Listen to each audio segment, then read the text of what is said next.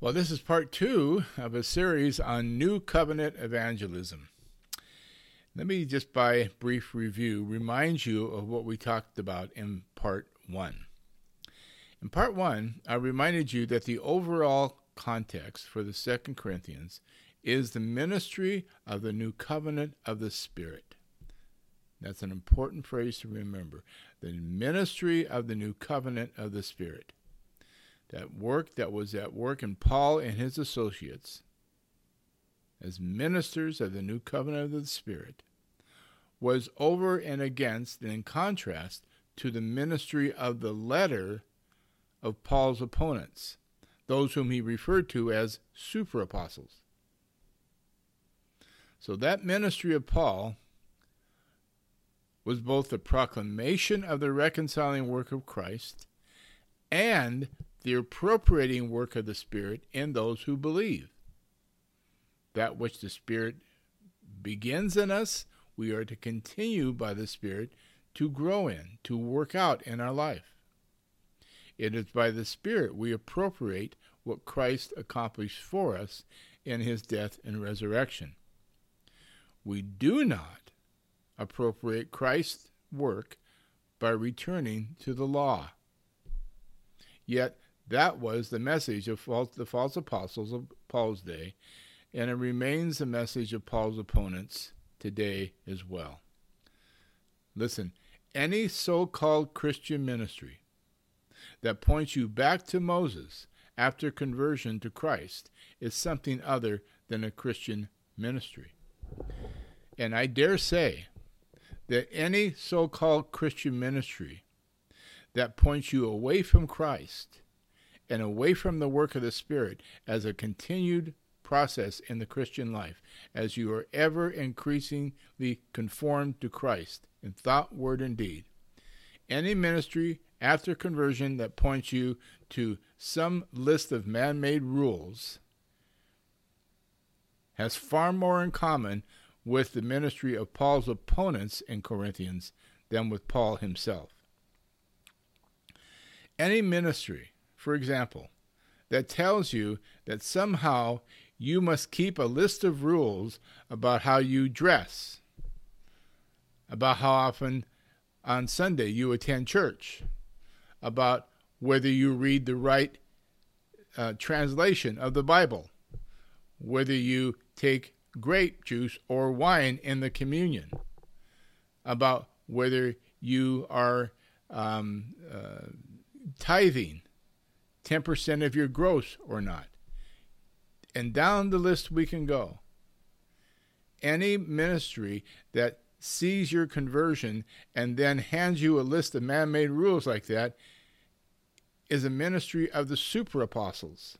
It is a ministry of a false apostle. It is not a Christian ministry, for the simple reason that they are substituting a list of man-made rules. And boy, are they vehement about that. I've had a pastor once tell me that if I was not taking wine in the communion, that I had to question whether or not I was truly justified before God.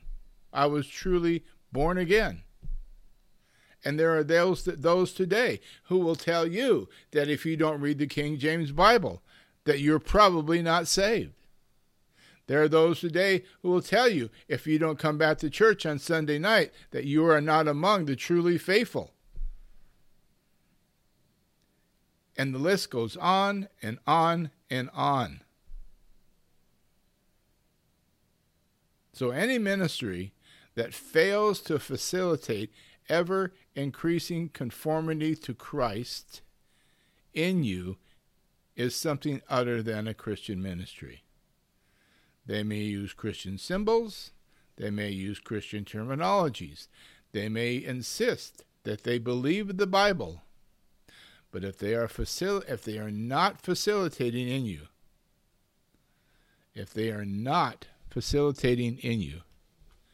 the image and glory of Christ, quite frankly, they are not a Christian ministry.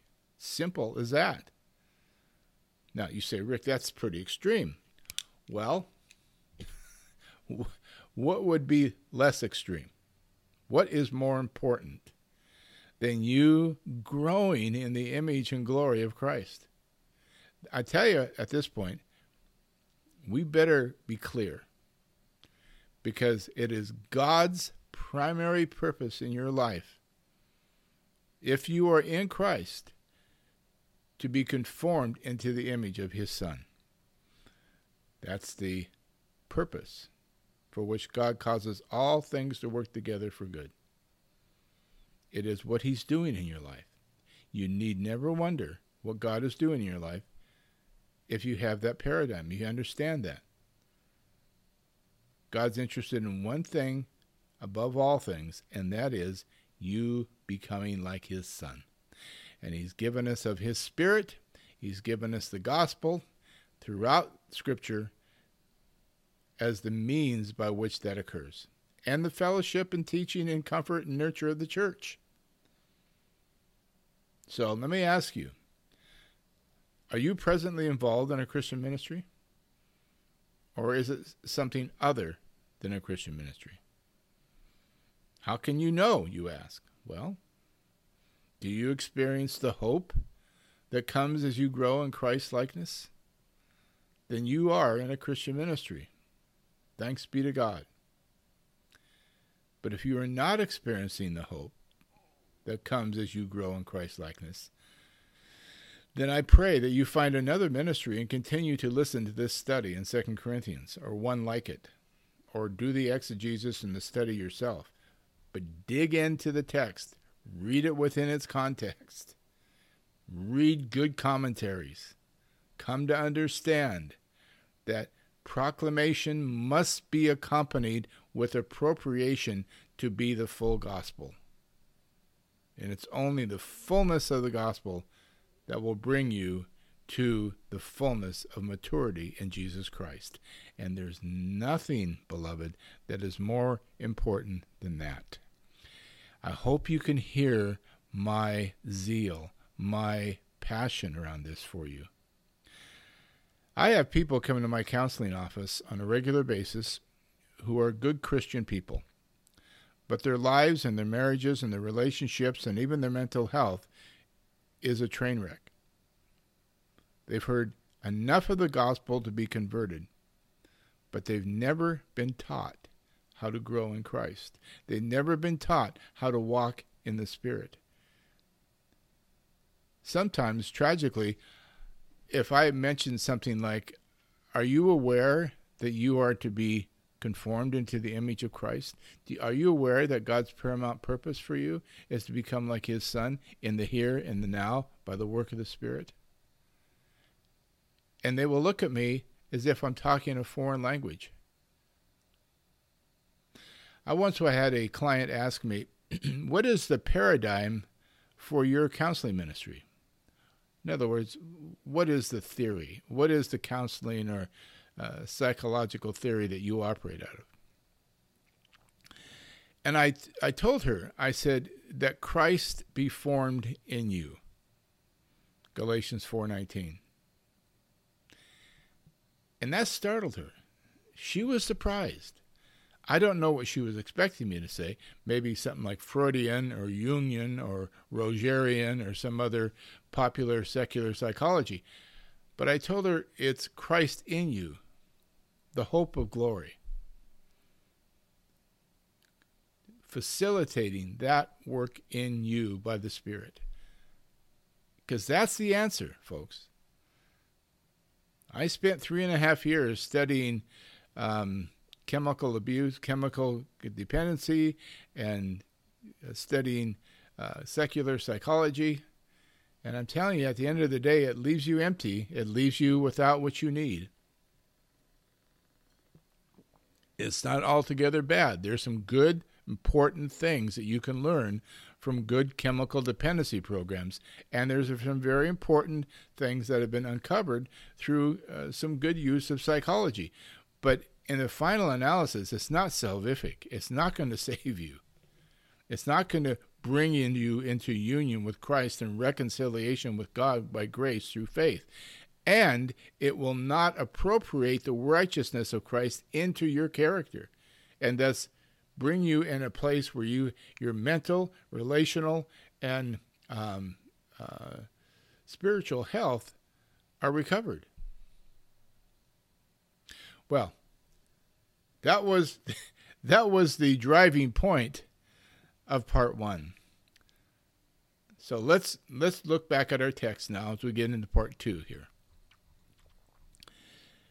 God opens and closes doors. 2 Corinthians 2:12 through 13. Our text reads like this, quote, "Now when I went to Troas to preach the gospel of Christ and found that the Lord had opened a door for me, I still had no peace of mind, because I did not find my brother Titus there. So I said goodbye to them and went on to Macedonia." End quote.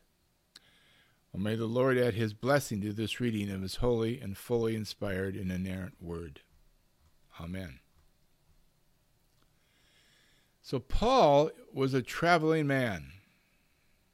He's gone to Troas, which is in Asia Minor, part of his missionary journeys, his 3 missionary journeys.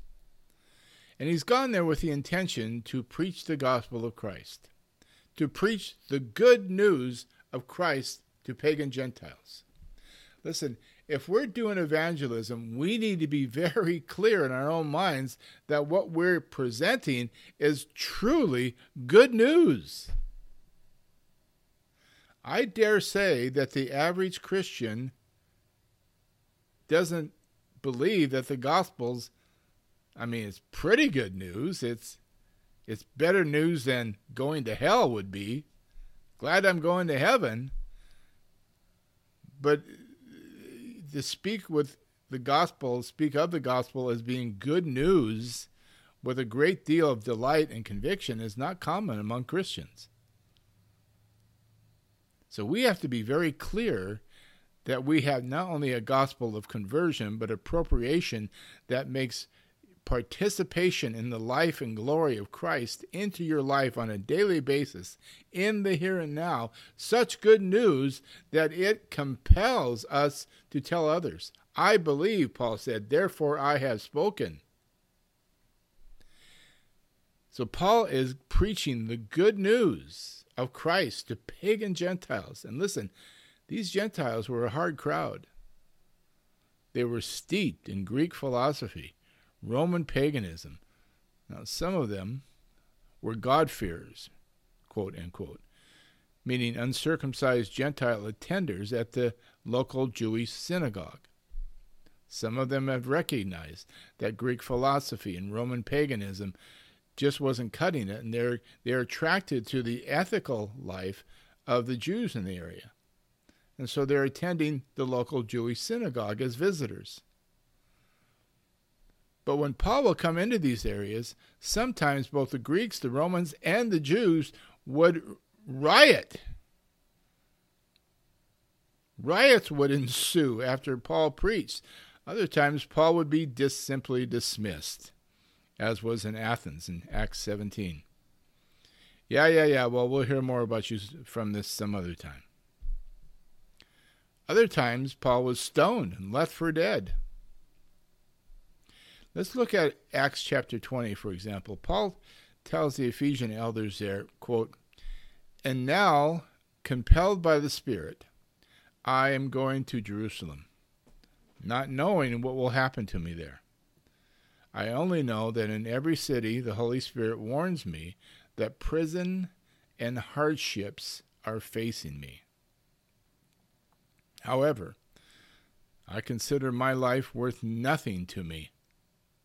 My only aim is to finish the race and complete the task the Lord Jesus has given me, the task of testifying to the good news of God's grace." End quote. That's Acts 20, 22 through 24. So Paul is compelled by the Spirit. And he's going. He doesn't know what's going to happen to him there, in Jerusalem in this case. The Holy Spirit has warned him that prison and hardships are facing him, however. And what's Paul's response? I consider my life worth nothing to me. Now, did Paul have good news to share? Paul was so compelled by the Spirit and the content of his message that he considered his very life nothing compared to that work. His only purpose was to finish the race and complete the task the Lord Jesus had given him. What was that task? The task of testifying to the good news of God's grace. Paul had a complete meal deal, if you will. He came to those Gentiles saying, listen, not only has God reconciled you through the blood of the cross, he has raised his Son from the dead so that you might be in union with him. So you can know in your life the appropriating work of Christ and the cross, have it appropriate into your life through grace and by the Spirit. There's a new creation, a new heaven and a new earth coming, and you can be part of it. It was good news. He had zeal, he had passion, he had conviction, and it was at work in his own life. Paul had no illusions of what awaited him. He knew he was preaching the gospel of Christ to a hostile audience. Listen, there was no stadium filled with adoring fans who had brought their unsaved friends to hear the famous preacher. There was no welcoming committee awaiting him at the port. No, he and his associates went out to preach to a hostile world, but in the power of the Spirit, not knowing what would become of them as a result. But he was compelled. He was a traveling man who was compelled by the Spirit, not by personal gain, not by personal fame, or even the assurance of safety and a positive reception by the crowd. But he was compelled by the Spirit to go, and by the deep conviction that he was actually preaching good news. Compelling good news. News that neither Greek philosophy or Roman paganism or Jewish legalism could begin to offer. So this is the first point to understand in New Covenant ministry of the Spirit. Evangelism is compelled by the Spirit, and the truly good news, therefore, of the content of the gospel. Now, our text today, let me remind you, is from 2 Corinthians 2:12 through 14. And everything I just told you about Paul is contrasted by those in verse 17, a little bit down the page of your Bible there, that there are many then and now who merely peddle the word of God for profit. The many, Paul says, not the few, not others, not a select group, the many then and now who may merely peddle the word of God for profit. They don't see the people they're reaching out to as souls in need of good news. They see it as giving units, as Bill Hybels used to refer to potential church members, giving units. When I was in Bible college way back in the Ice Age, I remember one of my professors in evangelism talking to me about how that we were to reach out to people, but reach out to the more affluent first. If we're going to plant a church, that we needed to identify the more affluent neighborhoods in our area and go out and knock on those doors first and find out what it was they wanted in a church. And if we were to create a church like that, would they come? And then when they came, they would become the foundational givers of the church, upon which you could be assured of having a solid budget based upon those giving units that would then allow you to reach out to the less affluent people. Does that startle you? Does that shock you? It shocked me. I mean, I had been in business for 20 years prior to that. I understood the business model. I understood target marketing. And that's what he was teaching in that Bible class at that Bible college. he was teaching me, encouraging me, and even insisting that I peddle the word of God for profit. 2 Corinthians 2:17. Just as the many were doing in Corinth. And those people stood in opposition to Paul's ministry. So we don't have to go far in our own churches or in our own culture to see that which was opposing Paul in 2 Corinthians, that satanic counterfeit ministry that was opposing Paul, to see it at work in our own day. Now, in contrast, it was in Christ that Paul spoke. Paul preached for an audience of one, not to please people, not to attract seekers, not to sell people on Jesus.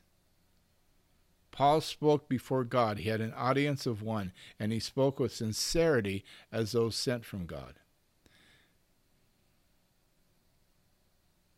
So let's look a little closer at our text now. Paul says he went to Troas to preach the gospel of Christ, and listen closely now, and found that the Lord had opened a door for him. Listen, this is an important other principle. We are compelled by the Spirit. We're compelled by the good news of the content of the gospel. And we understand that it is God who opens doors and closes doors for our evangelistic efforts. Evangelism, just like the entirety of redemption, is of the Lord.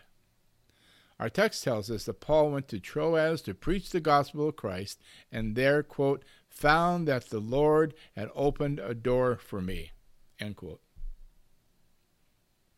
Paul wasn't in Troas to initiate a campaign for Jesus. Paul didn't go to Troas to tell the people of Troas how Jesus gets us. He was not there to do marketing surveys. Paul had come to realize his itinerary was set by the Spirit of God himself. It was the Lord who must open the door for evangelism.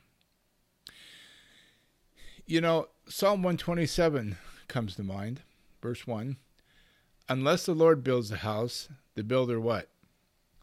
Labors in vain. The psalmist goes on to say, quote, unless the Lord watches over the city, the guards stand watch in vain. But I fear that at times in the last 50 years, if we didn't sense the Lord was opening the door, we just went to another direction. We just adopted some other strategy. In the last 50 years, we have experienced, therefore, a wave of evangelical gimmicks and schemes largely adopted by worldly sales and marketing programs with this one purpose in mind: in order to get the unbeliever to like us and to like Jesus and to come to our church. Listen, when we refuse to rely upon God and wait for an open door in evangelism, we do tend to adopt worldly strategies to open doors that God has not opened. How many times have evangelistic programs been fueled and funded and marketed by the churches to push on a door marked pull, or to push on a door that God has closed? The truth is, we are yet to be fully redeemed, and there's still a part of our flesh that wants us to be in control, not God. And that's important to be mindful of that, isn't it? So when we refuse to rely upon God and wait for an open door, we do tend to adopt other strategies. But this was not Paul's program or even his mentality. Let's look at a few other texts here. Acts chapter 14, verses 26 through 28. This is a report. It says, from Attalia they sailed back into Antioch, meaning Paul and his associates, where they had been committed to the grace of God for the work they had now completed. So Paul had completed a phase of his missionary journey work. And arriving back at Antioch, which was a sort of a base camp for his ministry, arriving there, they gathered the church together, and listen closely now, and reported all that God had done through them, and how God, he, had opened a door of faith to the Gentiles. Paul went on this missionary journey compelled by the Spirit, motivated by the glorious good news and the content of the gospel, and discovered that God had opened a door through them and how he had opened a door of faith to the Gentiles.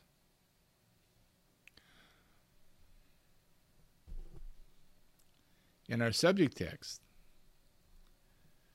we've discovered that Paul had done the same thing. He had gone to Troas and discovered there that God had opened a door. And he got restless. Titus was delayed. So either in Troas or in Macedonia or in the whole region, he sensed the door was opening, so he didn't wait around. He went on to Macedonia. And we should note here also that Paul was restless and he had no peace of mind because he was waiting for Titus. In that time, ship travel was very subject to the weather, of course.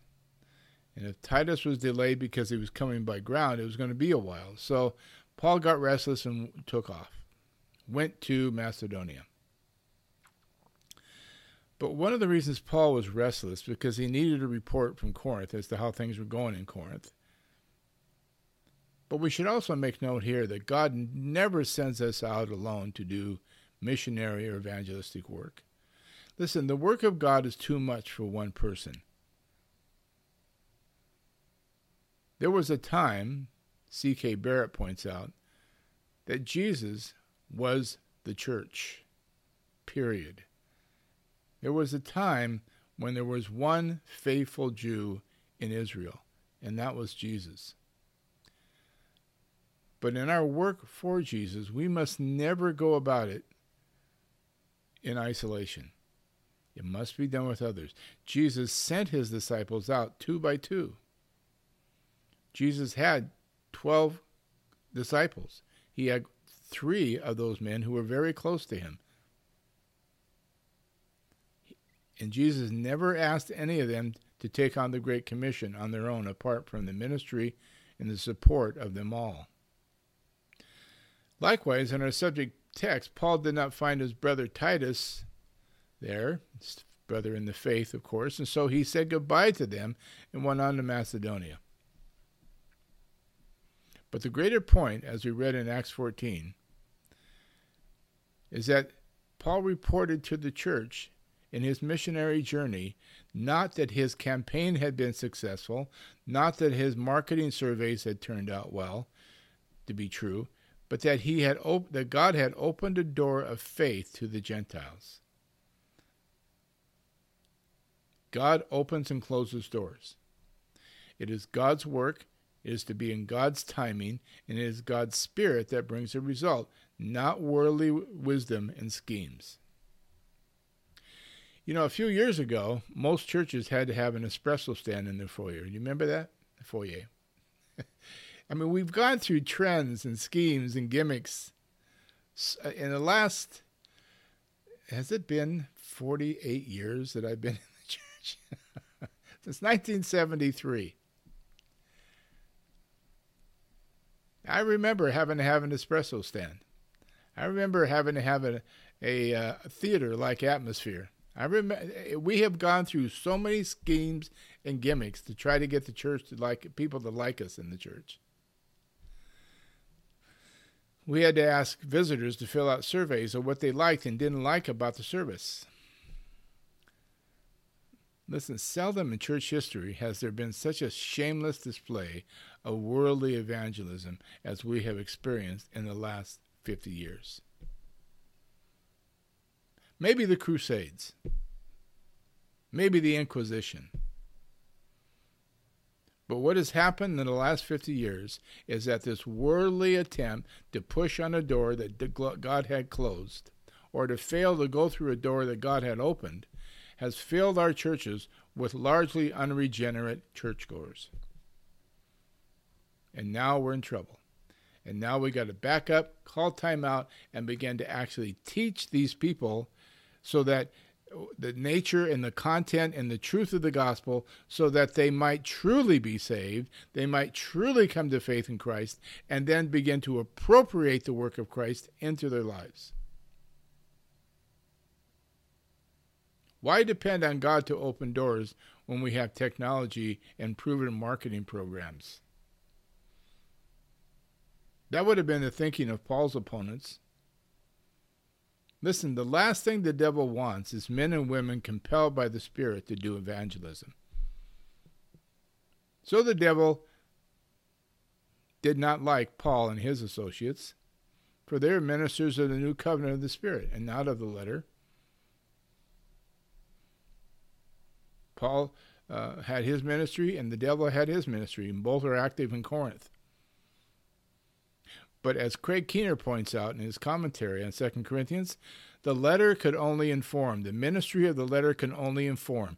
Do you feel like you're being informed about lots of Bible verses, but you're failing to be transformed? Are you being lectured to, or are you being taught?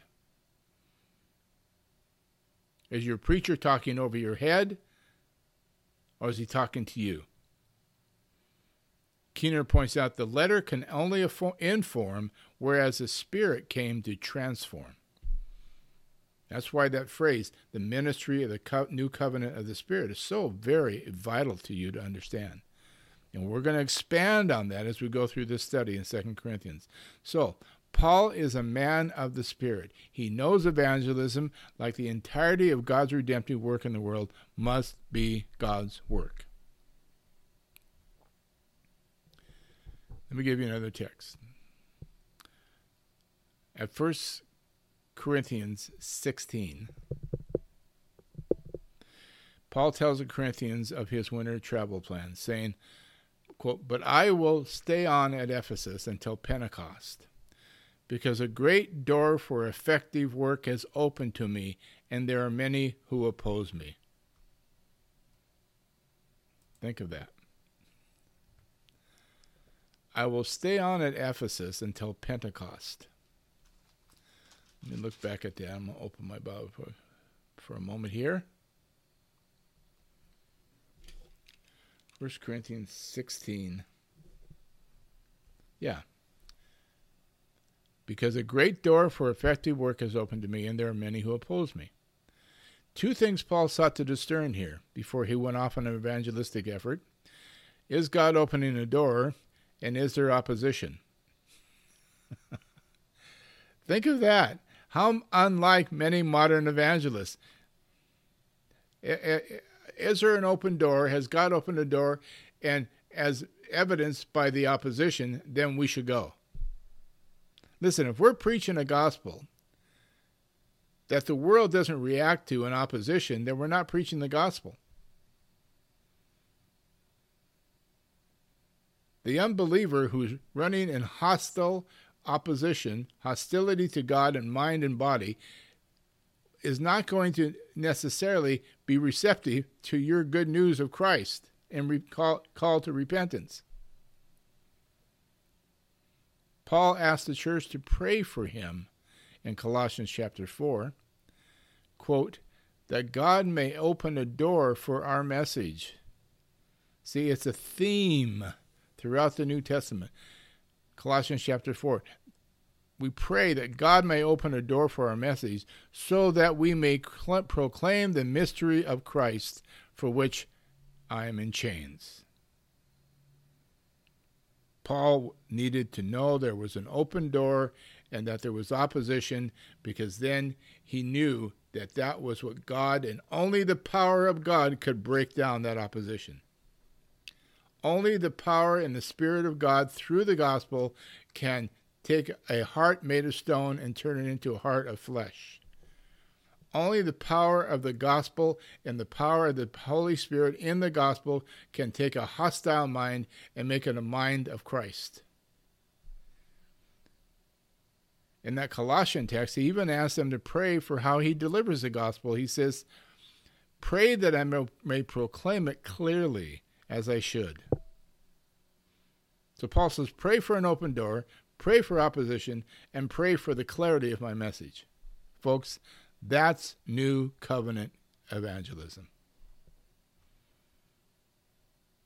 We look and listen and discern that God's opened the door. We expect opposition, and therefore we have a clarity of message and a content and a conviction empowered by the Spirit. Well, let me close with these last few thoughts, the conclusion here. At Revelation chapter 3, verses 7 through 8, the risen Christ says these words, quote, "These are the words of him who is holy and true, who holds the key of David. What he opens, no one can shut, and what he shuts, no one can open. I know your deeds. See, I have placed before you an open door that no one can shut." End quote. Evangelism, as with all of God's redemptive work, must be of the Lord in order to be legitimate and effectual. Men reject God's ways and adopt worldly wisdom and schemes with the result of filling pews with unregenerate churchgoers who have yet to hear the gospel. God's purpose in evangelism is to reach the elect with the good news of reconciliation and transformation. And the means by which he does this is the ministry of the new covenant of the Spirit. So ask yourself, are you under the new covenant ministry of the Spirit or of the letter? Are you trying to appropriate the righteousness of Christ into your life by following a list of man-made rules or by learning to walk in the Spirit? It is my hope for you that you will stay with this study and come to grow in the grace of God and the discernment necessary to walk in the truth. Amen.